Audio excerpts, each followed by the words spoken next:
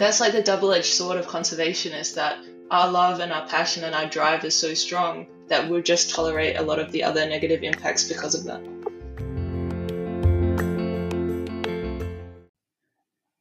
Hey, everybody, and welcome to another episode of Animalia's podcast, where we cover a variety of topics across climate change, conservation, and the environment. Today, we are talking to Jessie from Lonely Conservationists, talking about conservation psychology. I'm James. And I'm Annalie. Jessie Panazzolo is the founder of Lonely Conservationist, which is a platform for conservationists to connect and share their mental health stories as they navigate a career in conservation. Jessie, if you could introduce yourself, and I'm curious as to when you first began working in conservation and how that passion developed for you. Sure. I'm Jessie. I'm the founder of Lonely Conservationists. So I guess my history in conservation begins when I was 3 years old, when my mom came back from a trip to Canada, of all places, and brought me back a stuffed toy gorilla. When I was a kid, my mom was very specific about what she told me growing up. She always said, instead of "that's just a flower," she would say "that's a daisy," or she would say "that's a specific kind of animal or plant." Like that's she would use specific language, so it really developed my curiosity as I grew up.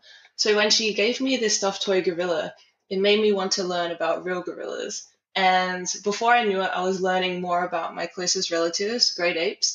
And by the time I was 5 years old, I had found out all the environmental destruction that had gone on in the rainforests all over the world and in their homes. And I remember asking, well, I don't remember, but my mom's friend says she remembers me coming up to her at only 5 years old and asking her and my mom how I could save the orangutans. So I spend most of my life trying to work that question out, because in that moment I realized that adults actually didn't know the answer to everything, and she couldn't give me a straight solution to saving the orangutans. So that started my conservation journey. From a stuffed toy gorilla, of all things. That's amazing. In terms of you continued to study the conservation in college, is that right? Yeah, so I did a undergraduate of biodiversity and conservation, and then I went to do my honors degree in conservation ecology, actually in North Sumatra with orangutan conservationists. So I got there in the end. And from what I've read, a lot of the jobs in the conservation space end up being unpaid jobs or volunteer jobs. Is that what your experience was like as you began working in the space? I even paid to work and paid to volunteer a lot, and a lot of friends and family were asking what was wrong with me that I was paying to work, because that kind of goes against the concept of working for money. But it's really challenging, and I guess the reason why I started Lonely Conservationist is that after over a decade of working in the industry, I still wasn't able to find anybody who was willing to pay me for my work. And I knew the quality of my work was good because I was volunteering with organizations and doing things beyond what normal volunteers would do, like writing reports and analyzing data and helping the other people in the team. So it was really disheartening to know that I'd won awards and had the skills to help people and give tangible results to projects in the industry, but nobody was willing to pay me for my work. Yeah, I guess that's sort of one of the natural, unfortunate byproducts of sort of a capitalistic world, right? Is so much service work goes, underpaid or unpaid, because the rate of pay is equivalent to sort of the rate of production, and what people are willing to pay for it on the other side. And unfortunately, the orangutans you're saving don't have a means to pay you for directly for the work you're doing. And also, I don't want to promote the fact that people like me should be the ones saving orangutans, because when I was there and actually working in the space, the reason I came back to Australia is because I realized that I couldn't do long-term conservation or have sustainable outputs for that country, because I wasn't going to have Indonesian children that I could pass on my knowledge to. I wasn't a part of the culture or the community there in a way that I could sustainably over a long-term period. have a cultural change and behavioral change. Like I was seeing all the women go to the nurseries every day with their kids to propagate and grow the trees that they would use to replant the forest, revegetate it. And I just saw that it was all unfolding in front of me, that it was such an important thing for the community to be a part of. And I think that was also an important lesson, that when you grow up, you think being a conservationist is all about working with exotic animals and cultures. But it was a really important lesson for me as well to know that sometimes I shouldn't be the one getting paid to do this work, and it's more important for me to be paid to do the work in my own culture so I can have that long-term sustainable change that's really important for viable conservation projects. So you returned back to Australia, and is that when you decided to launch the blog? It was about a year and a bit later. So I decided to come back to Australia, and I got a job in a small town in New South Wales, and it wasn't working for me. It was a family business, and it just wasn't a good environment. So I had to leave for my own mental health. And then I got another job where I was bullied professionally and had to leave. And then the last job was an unpaid job where I wasn't being valued for my work. And even when there was opportunities to hire, it was said that I didn't have enough NGO experience. So they wouldn't take me on for the roles that I was already doing. So I think it was the concept of, as long as I was working for free, why would they pay me? So it was after those 3 tries of working in Australia that I decided that it was just too hard and basically impossible. And sharing my story online was my last hurrah to see if there was any place for me in the conservation industry, because I just felt so lonely. I felt like the loneliest conservationist. And yeah, that's exactly why I called it Lonely Conservationist, because I was trying to find out if there was anybody else who felt this way or if it was just me. How would you rate on a scale of, let's say, 1 to 10? How would you rate the current access to mental health resources for those who work in conservation and in the environmental industry? Maybe about a 1. I think a lot of other caring jobs, like if you're a therapist yourself or a nursing home carer, I feel like there's a lot of measures in place to make sure that those workers and carers have access to mental health help. But conservationists are carers as well. We're really empathetic, and that's the reason we have this job, because we obviously care about wildlife and ecosystems and what goes on our planet. It's just, I think it's a problem because there's so many avenues into conservation that it's not one regulated industry. You could be an academic, you could be a restoration worker, you could be in a million different avenues in conservation. And I guess the problem there is that there's not one streamlined mechanism to help conservationists. So I think that's a bit of an issue as to why it's such a problem. But also, a lot of conservationists don't have chronic mental illnesses. It might be something that happened in the field to them once, or they had a really remote or isolated incident which has stuck with them for a long time. And I think the stigma is that if we're not seen as being mentally unwell people, that we wouldn't treat one incident as if you would put a bandage on a leg. It seems like there's a stigma around going and asking for help when it's not a chronic part of our lives. It's just one incident that, I mean, when I went to Indonesia, I feel like I should have sought help when I came home because of the things I experienced there. But because I didn't have a chronic mental illness, there was a stigma for me even about seeking help. And I thought, as long as I had friends, I should push through this myself. And I think that's the kind of stigma that sits with people in the conservation industry, is there's only a select amount of jobs and you always have to be putting your best foot forward. There's an air of perfectionism about people in the conservation industry. So I think for a lot of people, even seeking help for mental health is a sign of weakness, and they feel like they won't be as eligible for the limited positions if they do acknowledge their need for mental health help.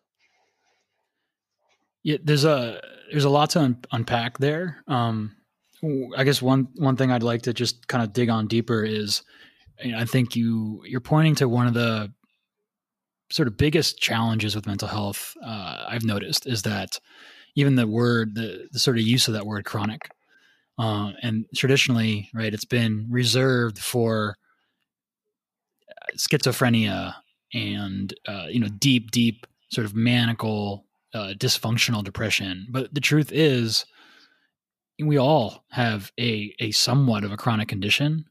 We all have things that are kind of rooted in us from a mental health standpoint, and whether they came from one inciting incident or sort of years of not managing or talking to somebody about something that was eating at you, or multiple small incidents, it doesn't really matter, because all the issues do become chronic. And anxiety is a chronic condition, and feeling lonely is a chronic condition. By definition of what chronic should mean, meaning it is a prolonged over a state of time, and it does not just go away very quickly, and it can come back and go and come back. I think if you actually look at the word, if people define the word, use the word chronic appropriately, you would find that almost 100% of people have some kind of chronic mental health condition.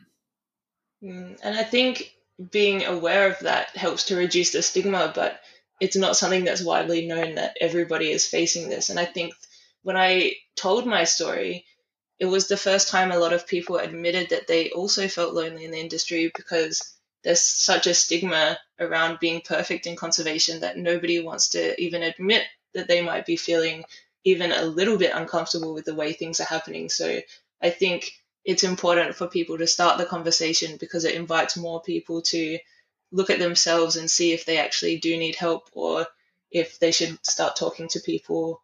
Because I think normalizing mental health and seeking help for it is really important in the industry, especially when a lot of people are working in remote environments, really harsh environmental conditions.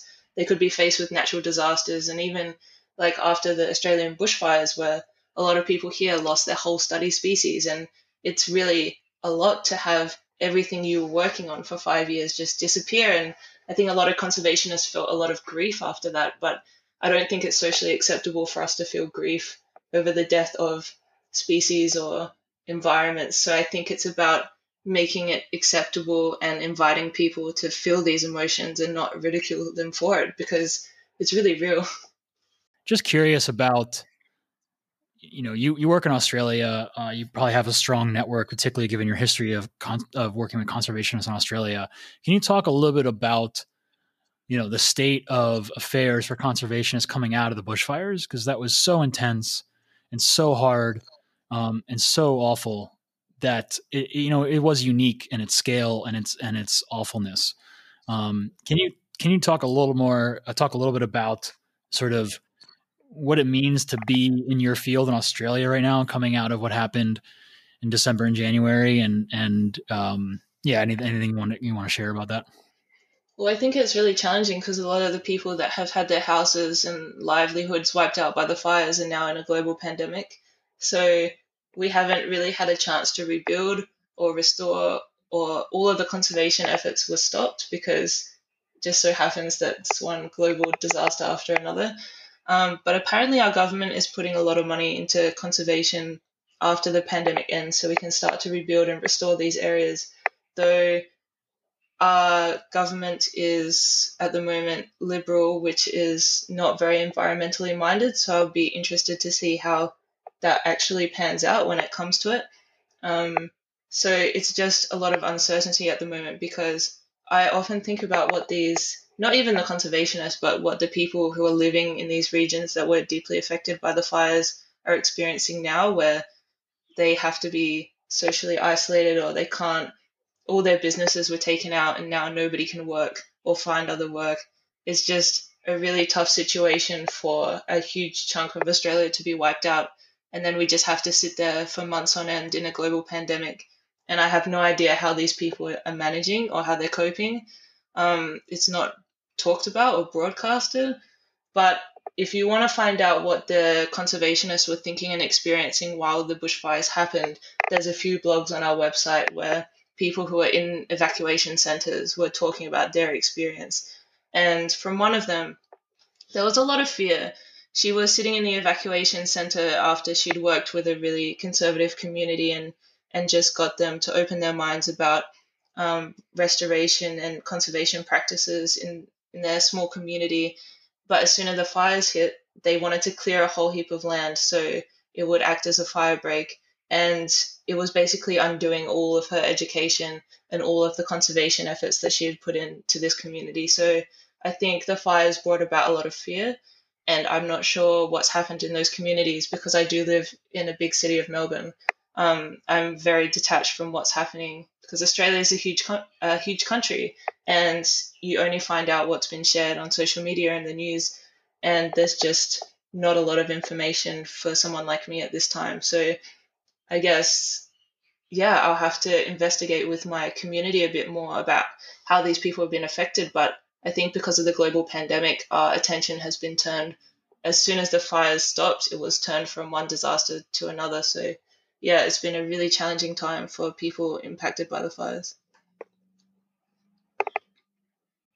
Yeah, thanks for sharing. It's terrible on so many levels, but yeah, I can imagine for working in that field in Australia, and it's worse seeing those fires, break out and not being able to really do anything about it, at its peak, and seeing the destruction and the death and the damage. Yeah, I mean, it's hard for us, as wrong as that may seem all the way from here in the States as wildlife lovers and human lovers too, like seeing this go down. I can't imagine what it was like, when that's your backyard, when you're working to, protect those very species and those lands. Yeah, even suburbs 20 minutes from my house were on fire, and that was really scary for me because I am in a city and I'm not far north of the actual city center. So it was crazy how much the fires were penetrating suburban areas, and people who aren't usually impacted by fires and who that's not usually a concern for, it was a concern for them this summer. And even I was having to make evacuation plans, even though I'm in a suburban area, because the fires were 20 minutes away from my house. So it's just crazy when it gives people a lot of time to think about how we should be looking back at how the First Nations people in Australia managed the land and managed the fires, and how we are managing conservation in Australia because this, like, improper management and global warming and climate change and all of this is what led to these fires. So maybe this is a wake up call for Australia and how we have to get our act together and focus more of our attention on conservation and make sure our country is actually able to survive into the future, because at the rate the world is going, places like Australia that are really dry are only going to get drier, and we're only going to get more affected. So I think hopefully this was the wake up call we needed.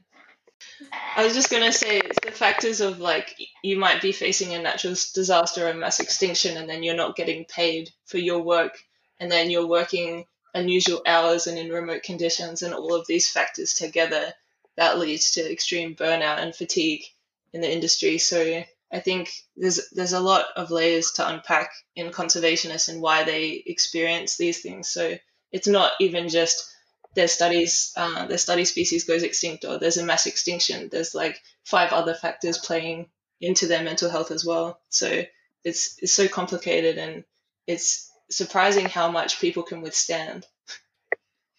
There's something I noticed. I've been working in the elephant space through as a investor and advisor in a program in Laos for the last couple of years. And one of the things I was surprised to see is the lack of kind of camaraderie across the conservation industry, and how much rather passive aggressive competition there is. And that, like, for example, one would think that everybody who works in elephant conservation, all is sort of working hand in hand and trying to advance the welfare for the species and move repopulation forward. But when you dig into it and you get in and you're in it, you realize, well, everyone is trying to make their approach correct, and everyone's trying to prove that they're the smartest in the room, that they're doing things right, and whoever's doing something differently is probably doing something wrong, and they're keeping things close to the chest. And there's just I didn't realize until I was in it this level of sort of competition that there is across people working and sacrificing their lives for even the same species. Is that something you picked up on well, Jessie? And do you think that sort of makes this issue of loneliness and mental health even tougher? In the fact that like there's not as much camaraderie as really there. It seems like there should be, or is that just unique to what I saw in the elephant space in Southeast Asia? No, that's everywhere. That's a huge problem because if we pooled our resources, because there's limited resources in conservation, right? So if everybody who's working on elephants pooled their resources to make some really incredible conservation efforts, maybe the situation for elephant conservation would be much better. But the fact is, you're totally right, and there is this huge competition. And I think when I started to see people on Lonely Conservationists start to form these groups and collaborate with each other, that was one of the most rewarding things to have come from this because I didn't intend for that to happen, but it's working to solve one of the biggest problems that we face in conservation. And I think it's an issue because when you're working in, just say you're working in the elephant space and you're getting bullied by your boss or you're having a hard time in one organization, you can't move to another elephant organization because you'd be seen as being a traitor or you wouldn't be trusted by your employees or there would be rumors spread around about you. So it's really challenging because people feel trapped with the people they're working for when there is that such close competition as well because they don't want to be seen to playing into drama. So it's interesting how that social politics and competition is sometimes worth more to the people in the industry than the actual conservation output. If just switching gears and maybe some positives, do you think the challenge conservationists have in access to mental health and the loneliness that you've been talking about and sharing make a lot of sense? Are there any unique attributes to the fact that you do spend time with or around, I shouldn't even really be with, it should be around wildlife and the bond you get from that? Or do you find that so few people actually are interacting with wildlife correctly, or they have to sort of deal with the loss of the wildlife that they're trying to protect on a regular basis, which is, heart-wrenching? Is there any sort of positive element, or what have you found in dedicating your life to this? What positive energy do you draw from that, given that it is a great sacrifice? You know what you're working on has altruistic value beyond, monetary value, and you're doing like really important work. Is there some positives you draw from that? Yeah, well, I think no conservationist really has a choice if they want to be in the industry or not, because a lot of conservationists are in it because they're really passionate about it. They might have grown up with a drive to protect species, or over time, they might have formed a bond with a certain environment or landscape. And I think that's why we tolerate working for free and all these other things, is because we will do anything to protect what we want to protect, whether it be a species or a landscape or an ecosystem or whatever. And it's interesting because going through the blogs and drawing out key themes, one of the most commonly used words in these blogs is love. People love animals. People love their work. And it's just, I think there's so much positives in an internal way. Like I say now that I get paid in change because every day I go to bed so fulfilled with what I've been doing and what I've been working with, but I just have no money in the bank. So I think what keeps people going is the fact that they feel like they're doing something really important and they're working with animals that a lot of people on the planet wouldn't never get to see in normal life. So there is obviously so much love and passion and amazing emotional benefits for being a conservationist. And a lot of the experiences I've had, I wouldn't have traded for the world, even if they were surrounded by other negative impacts. So I think that's like the double-edged sword of conservationists, that our love and our passion and our drive is so strong that we'll just tolerate a lot of the other negative impacts because of that. I'd love if you could talk a little bit about imposter syndrome and how you've seen your community, bring that topic to light. Yeah, so imposter syndrome is a huge one. Basically, it's when you feel like a fraud for doing things that you're obviously pretty good at and you're getting far in. I experience it all the time, but it was really prevalent to me when I would ask people to talk about their experiences in the industry and they didn't even think they were good enough to submit a blog. So the imposter syndrome steeps so deep that people don't even feel worthy to talk about their experiences in hurdles they've overcome or in not doing well in the industry. I think there's this stigma that you have to be perfect and a CEO of an elite company even to matter. And what I've been trying to do in Lonely Conservationist is break down that stigma so you can feel like you matter just because you exist. You have intrinsic worth and you're important just because of who you are. It doesn't matter what you've done so far and what part of your journey you're on. And it's taken a long time to get the message through to some conservationists because of just how elitist and competitive this industry is. So every day it's a work in progress. And I think even sometimes when I'm really struggling, I will share it on Instagram because every single time I do, somebody messages me and says that that's really helped them and they were feeling the same way. And it's so good that other people relate to them and they're not alone. And I think making people feel like it's okay to be themselves and to be human reduces that imposter syndrome a bit because they don't have this perception that everyone on social media or everyone in the professional world is doing much better than them. Because in reality, we're all just people just trying to get by. And I think I want to help show that side of the industry more so people feel more comfortable in celebrating the work that they're actually doing. You've touched on a lot of different reasons, Jessie, of why mental health is so challenging and is such a big problem in the world of conservation. And just to recap those from what I've heard from you, there's one is just there's a lot more stigma still in this community than there is maybe in other parts of the world or other communities. Two is the sort of the underpaid nature and that so many are working for free and they just even if you break down the stigma, can't afford. I doubt a lot of conservationists have healthcare, for example. Three is, sort of the intense competition that exists that I don't think people realize that puts a lot of pressure on you to constantly perform that, you wouldn't know from the outside world. Another one he talked about is the fact that there isn't a lot of camaraderie, that, as a byproduct of that competition, people don't work together and lock arms as much as they should for a given species, even though it probably would advance their work and improve their mental health. But there is sort of this divide. And the last one you just mentioned about imposter syndrome, sort of feeling like their work isn't being validated on, sort of the larger scales or the currency of LinkedIn and all these other things that we've used as a society to validate someone's career worth. And if those are all valid things that are real. If where would you start to stack rank those in terms of like what if you could solve any one of those problems first, what would you solve and why?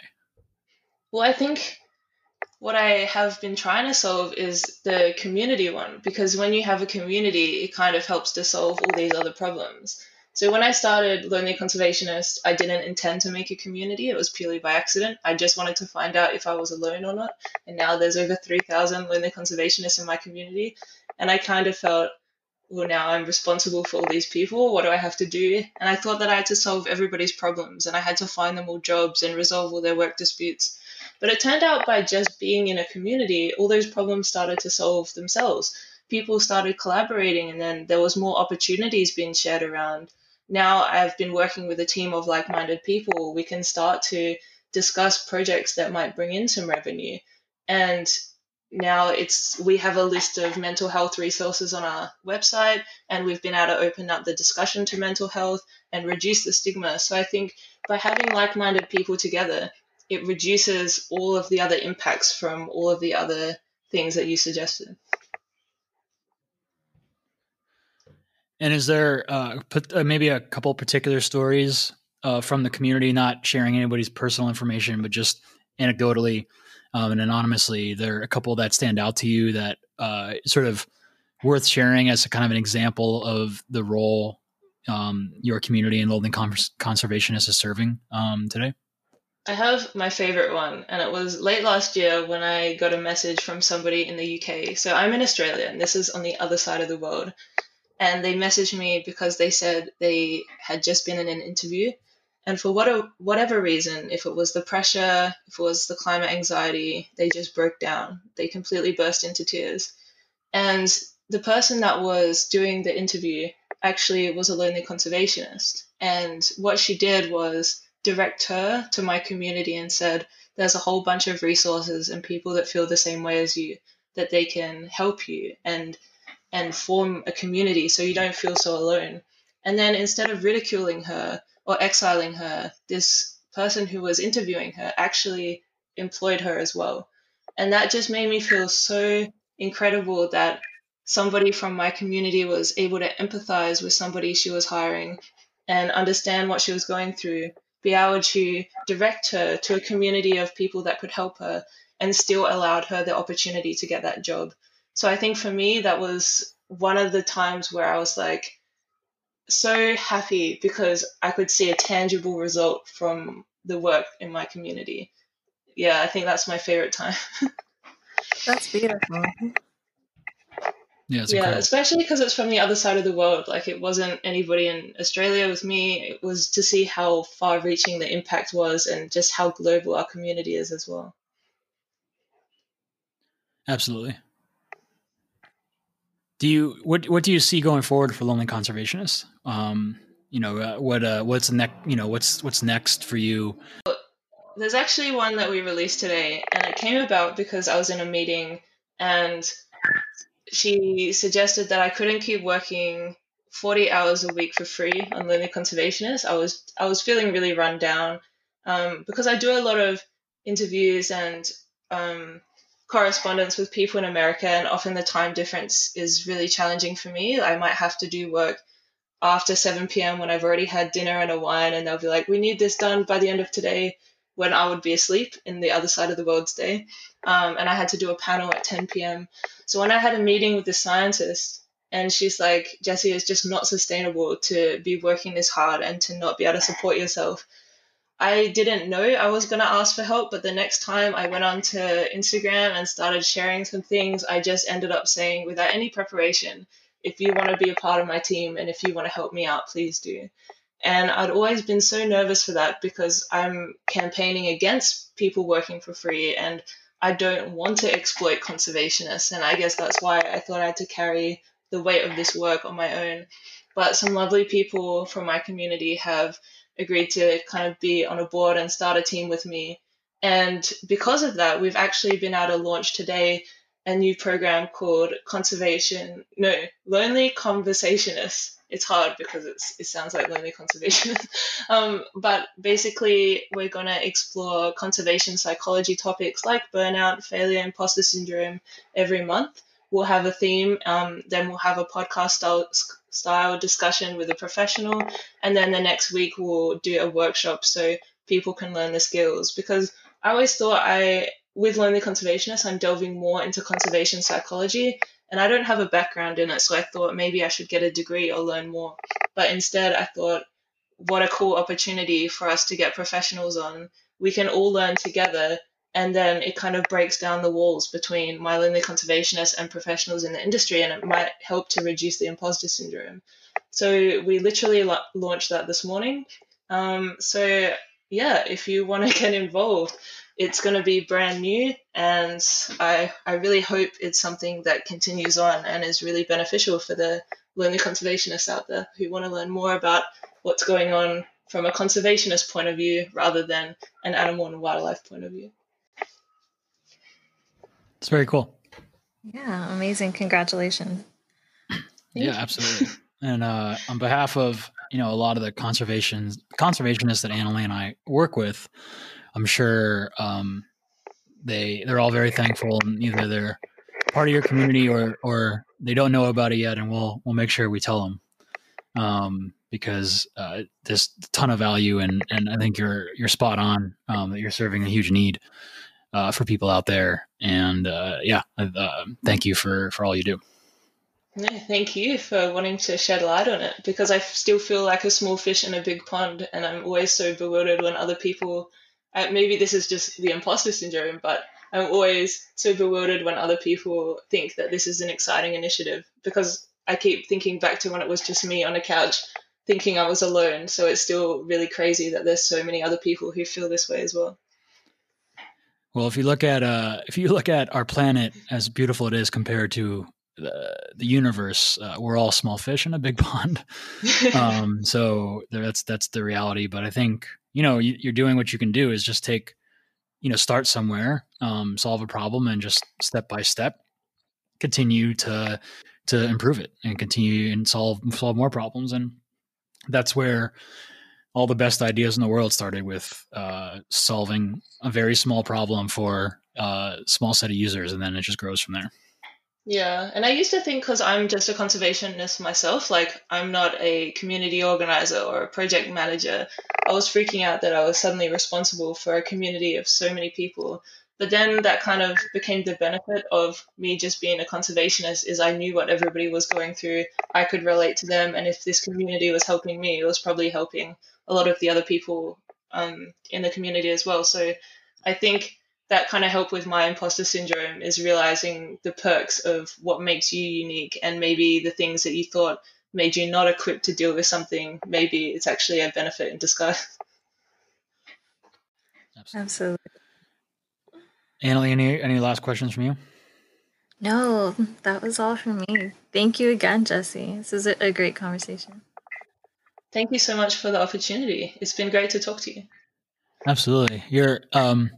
You're at the intersection, Jessie, of probably the two hardest and most existential problems humanity faces, which is climate change and mental health.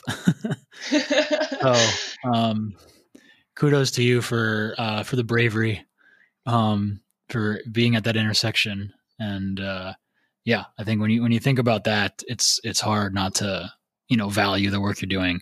So I thought it was interesting. I was thinking about what you do and the work you're doing is that sort of that Venn diagram, and it felt very important.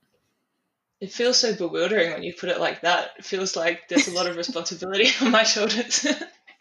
Absolutely, there is, but that's what comes with that's what comes with having impact on people. I guess so. It gives me more drive as well. If it's so important, I must do a good job. There you go. You must do the best job you can do. Yeah. Thank you. I'm trying my best. That's you got to do the best job you can do, right? That's really all the expectations are. Not a good job compared to anybody else's standards, but just do the best that you can do day to day. Especially because it's uncharted territory. There's no leader in this that I know of, or nobody that's done anything quite like this that I can base what I'm doing off of. So I think the scariest part for me is that I'm just in uncharted territory and navigating it myself. But I think I learned really well from mistakes, so uncharted territory is probably a good place for me to be there. Yep. Great. Well, thank you for the time. It's great talking to you. Yeah, thank you guys so much.